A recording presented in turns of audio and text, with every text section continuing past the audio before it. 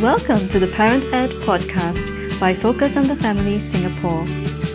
Family life can be crazy and chaotic, so join us as we figure it out together.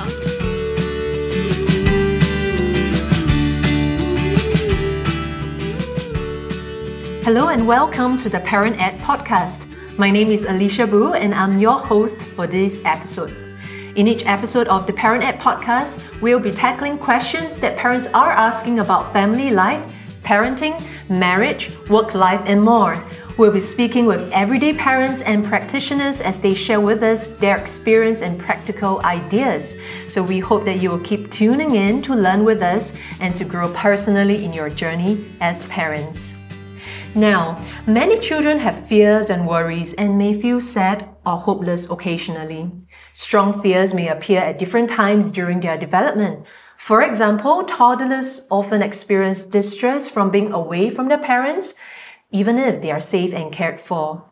And although fears and worries are typical in children, persistent or extreme forms of fear or worry could be due to anxiety or depression. Today we have a special guest, Swee Fen, with us on the show. Swee Fen is an ordinary woman who desires to inspire others to make an extraordinary impact through her family life and life skills workshops, counseling training sessions, and writing. Welcome, Swee Fen. Could you tell us a bit about yourself?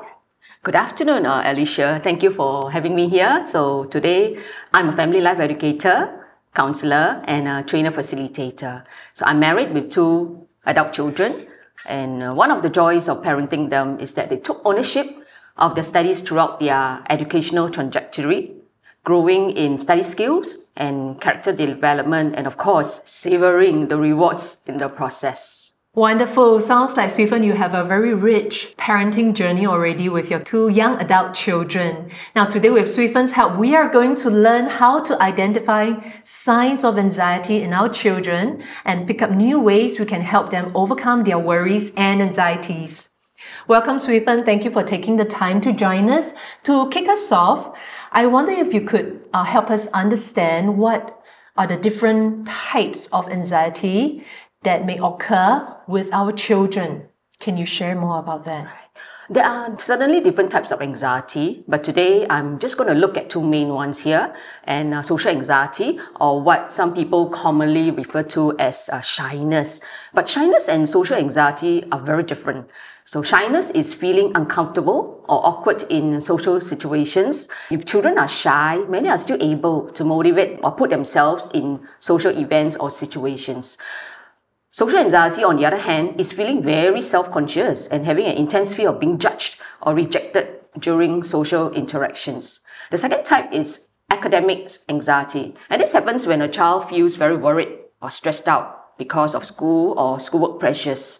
And the stress can be not having enough time to complete homework assignments because they are overscheduled, or not having the skills to grasp subject content and falling behind. And of course, some anxiety relating to social interactions or schoolwork is expected. But it becomes disconcerting when the feelings of dread or fears cause high levels of stress and interfere with daily functioning. So for example, if the child cries excessively and refuses to go to school, has recurring nightmares or bad dreams, and avoiding social activities that he used to enjoy, or even repeating a specific action. So maybe I can give you an example.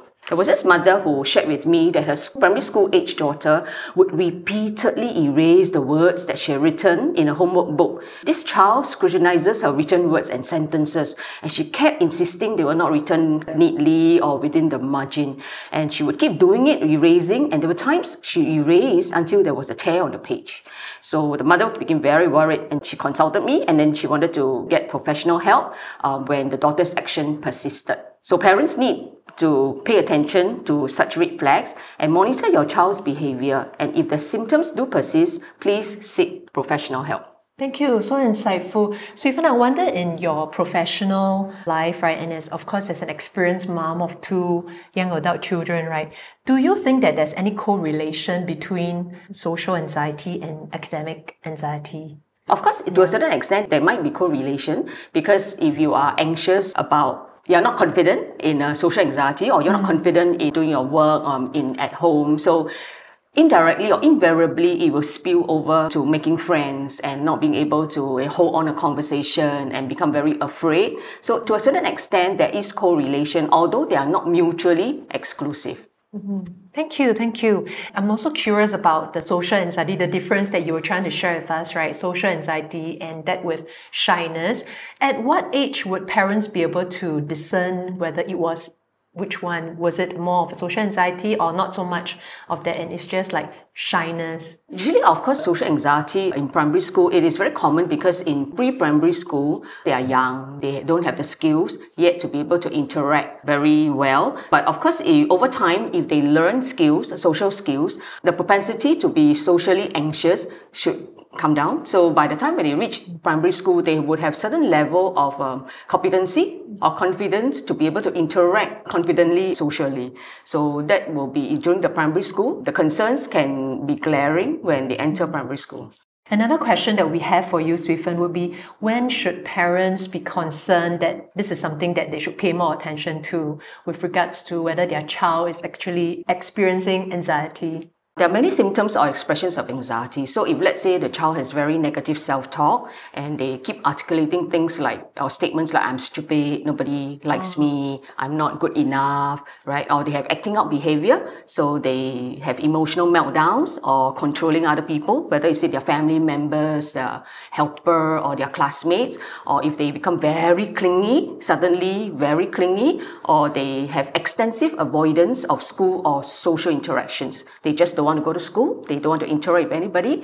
And of course, another symptom is to consistently refusing to try new things. In terms of physical, it's also complaining incessantly of physical discomfort, such as having stomachache, even though it is confirmed by the doctor to have no underlying medical condition or reasons for that. So some of these red flags that you just shared with us does seem like we need to observe for a certain period of time, right? In your view, what would be accurate or reasonable amount of time for a parent to make these observations before they may want to seek professional help? That's a good question. So perhaps 2 weeks, you monitor every day for 2 weeks. If it gets worse, it doesn't tone down. So after consistently for 2 weeks, then that may be something a parent may want to consider seeking professional help. At least for 2 weeks persistently. So if let's say one day, once a week, and 2 times a week, because you may want to prolong, but if it's every day for successively for 2 weeks, then it is really a red flag that parents do really need to pay attention and can really seriously consider seeking professional help. So it seems like consistency is the key, Yes. right? Yeah.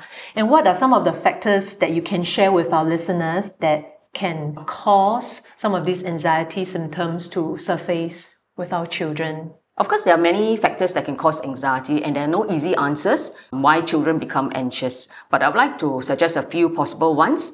One is, of course, external environment, like the home or the school are tense or stressful. So, for example, the parents are constantly having arguments in front of the child, or the family relationships are highly conflictual. And all these tensions can certainly heighten a child's anxiety. So in school, maybe bullying from classmates, or even the expectations to perform academically by school can also contribute to a child's stress level and lead to the child feeling very apprehensive. So of course, the second factor is parenting styles. So parents who are very demanding or overbearing, or critical or insensitive in your communication, saying things like, oh, if you don't ace your exams, you're not going to get anywhere in life. If you are just plain lazy, don't give me excuses. Or if they constantly compare their child with their colleagues' children or their child's siblings, cousins, or classmates. So of course, another third factor is the child's personality or temperament. So some children are more inclined to get anxious than others. It could be due to genetics. Just like a child can be petite or tall, like the parents, can also inherit a tendency to experience anxiety from their parents. There are more factors, I believe, but these are some possible factors that can trigger anxiety in school-age children. Would you say, right, because we've heard a few of these factors that you've shared with us, is it more common for a child who is experiencing anxiety to carry more of the, what we call nature or nurture kind of factors? I think it's both. It is not either or. But I also believe that the environment does play a very significant part. That's part of nurture. I've just mentioned, right, parenting style. So it is not just the temperament, the child's temperament, but it's a combination of both the temperament as well as the environment. Suifan, I'm also wondering, right, for a child who might be struggling with some of these anxiety symptoms, right, would there usually be a situation where it will be a combination of a few factors together? And what are the more common kinds of anxiety, right, that presents in a child? For example, you mentioned about the parenting style. Then usually there will be also the part about, you mentioned home environment, the upbringing and all that, right? So which are the common types of factors that you share with us that kind of go together that presents normally for a child that experiences anxiety? So personally, I feel that the home environment is one of the dominant factor. So if, let's say, parents have very authoritarian parenting style, the children become very anxious. Usually it's one parent who are very authoritarian, and so the chances of the child becoming very anxious is very high. Let's go on to talking about how we can identify signs of anxiety, right? And what can we do to help our children who may be feeling anxious? I mean, we certainly don't want to place a label on them, but the truth is, in our environment today, in our culture, we do see and observe. And for those of us who are parents, we sometimes wonder, is my child anxious? What can we do to help our anxious children? I would like to suggest 4 strategies using the acronym CALM, C-A-L-M, for parents to consider when helping or supporting their anxious child. So C is changing negative self-talk to empowering self-talk or beliefs. So feeling anxious doesn't just happen because emotions do not exist in a vacuum. So I'm a firm believer that our thinking influences our emotions, which in turn affect our behavior. So it is helpful for parents to be on the lookout for their child's self-talk. So some of the common self-defeating self-talk are, I'm not good enough, no matter how hard I try, I will never measure up, I'm never going to make it. So I remember when my younger child was in a secondary school, and whenever she was sitting for a school exam, she would say out loud, I will surely fail my exam. I am going to fail.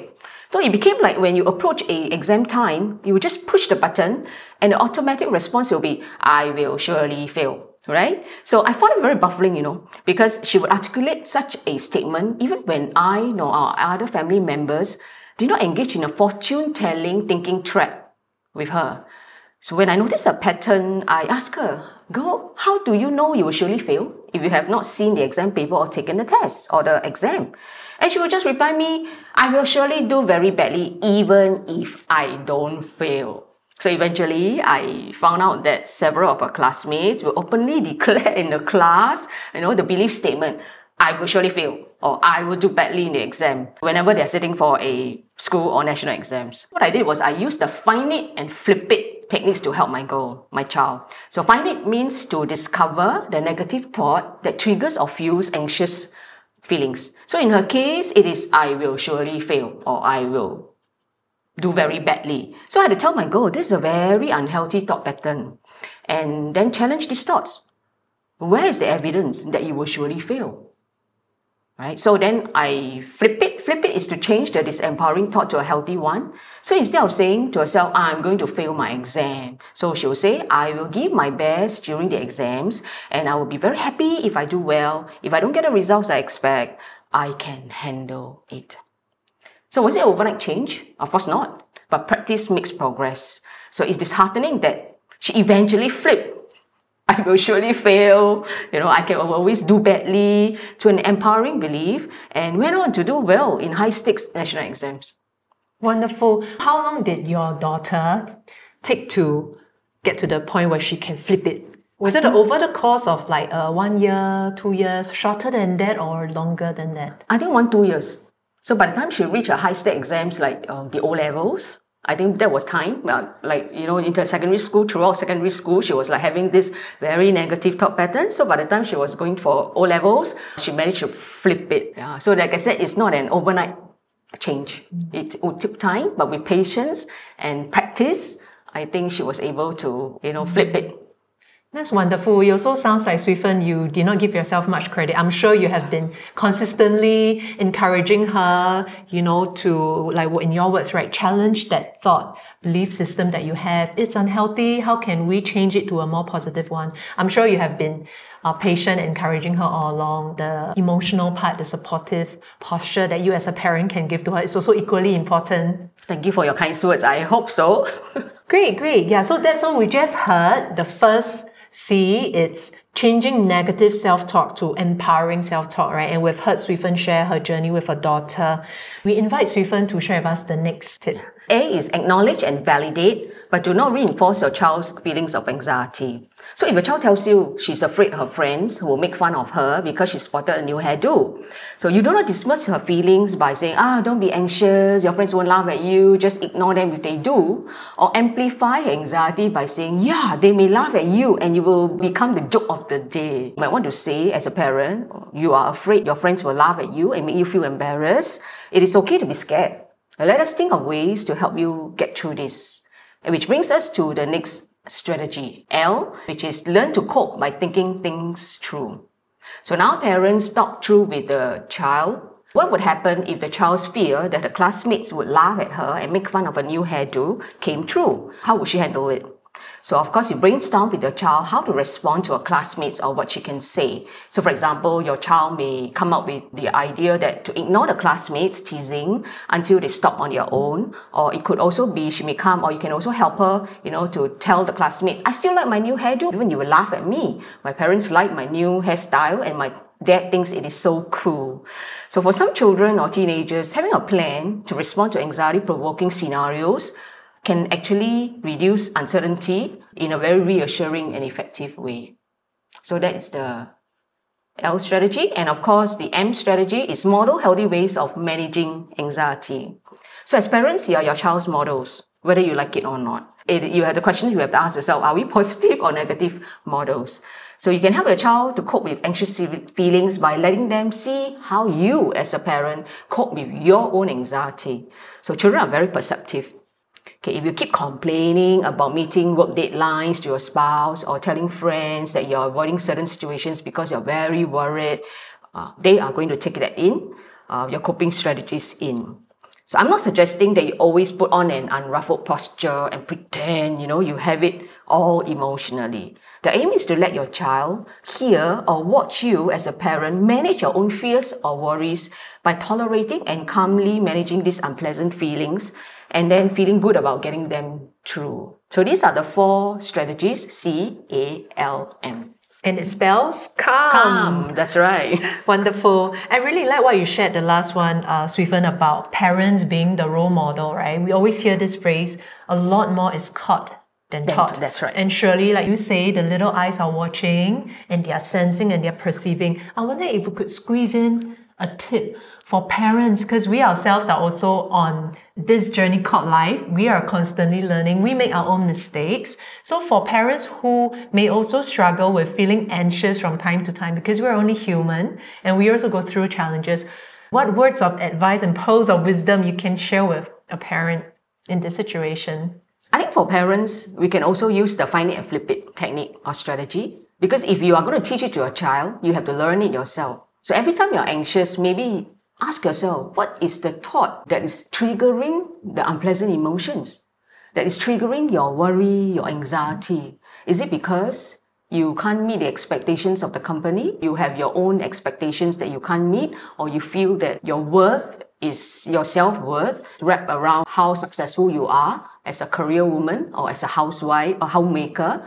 So it is good for us to also remember that this self-talk that we have in us is actually triggering some of this anxiety. Then we need to learn it first before we can teach it to our children.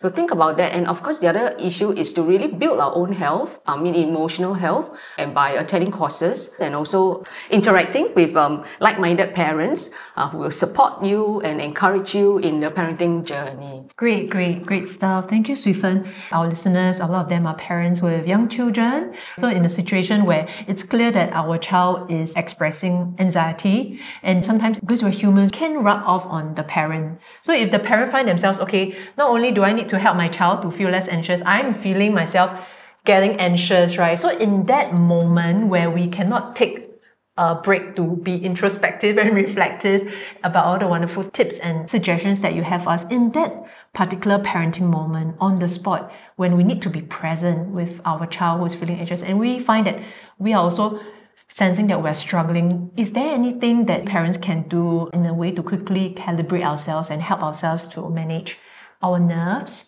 to calm down in that moment so that we can attend to our child? I believe it is very important for when parents are very anxious. So because the next thing that comes out, of our mouth sometimes is very jarring or it may hurt the esteem of a child. So maybe distance yourself physically if you can. If you're at home, so maybe go to another place. If you're in a hall, you can go to your study room. Distance yourself physically for a moment.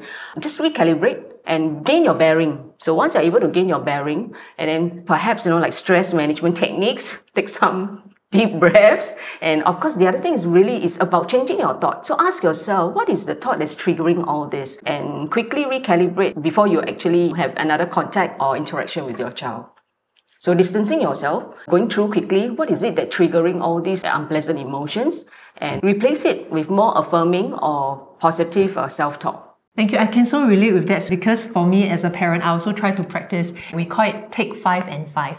So it applies for parents, adults, or children. Yeah. So the take 5 and 5 refers to take 5 steps away. So I could relate with your distancing. So sometimes we feel that by remaining in that situation where it's tense, right, we might not say or present our best, then we take 5 steps away. It's just a reminder for us. We can go to the kitchen, get a drink of water, and the other 5 would be to take 5 deep breaths.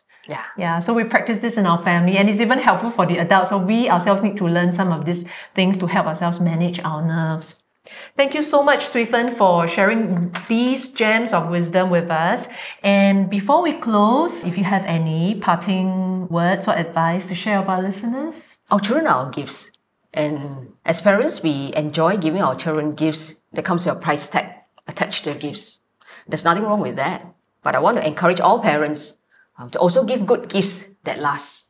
And they are, give them your unconditional love and acceptance, undivided attention, unwavering support, and unhurried time. So if your child is anxious, we give all these good gifts. Of course, we'll help them overcome whatever that is creating stress and journey on in their years ahead of them. Wonderful. For our listeners out there, maybe we can pause and think about what is the gift. There are so many gifts that we have heard that Swee Fen shared, but what is one gift that we can give to our children? And over the course of time, we will present them many gifts. We do not need to feel that we need to give all the gifts at once. Perhaps it's one gift at a time. So what is the most needful gift that our children need that we can avail and offer them? Thank you so much for tuning in with us on this podcast episode. We hope that you have benefited much from this session and that now we all have a better idea on how we can support our children through the various stressors that they may experience in their growing up years. We have a webinar for parents to learn about early intervention strategies around mental health and youth suicide. This is happening in October. So to find out more, please visit our website www.family.org.sg/RFRK mental health. And for more parenting resources, do visit our website as well at www.family.org.sg. Lastly, to get in touch with us, if you have any questions at all as a parent that we can help you with, write to us at parented@family.org.sg.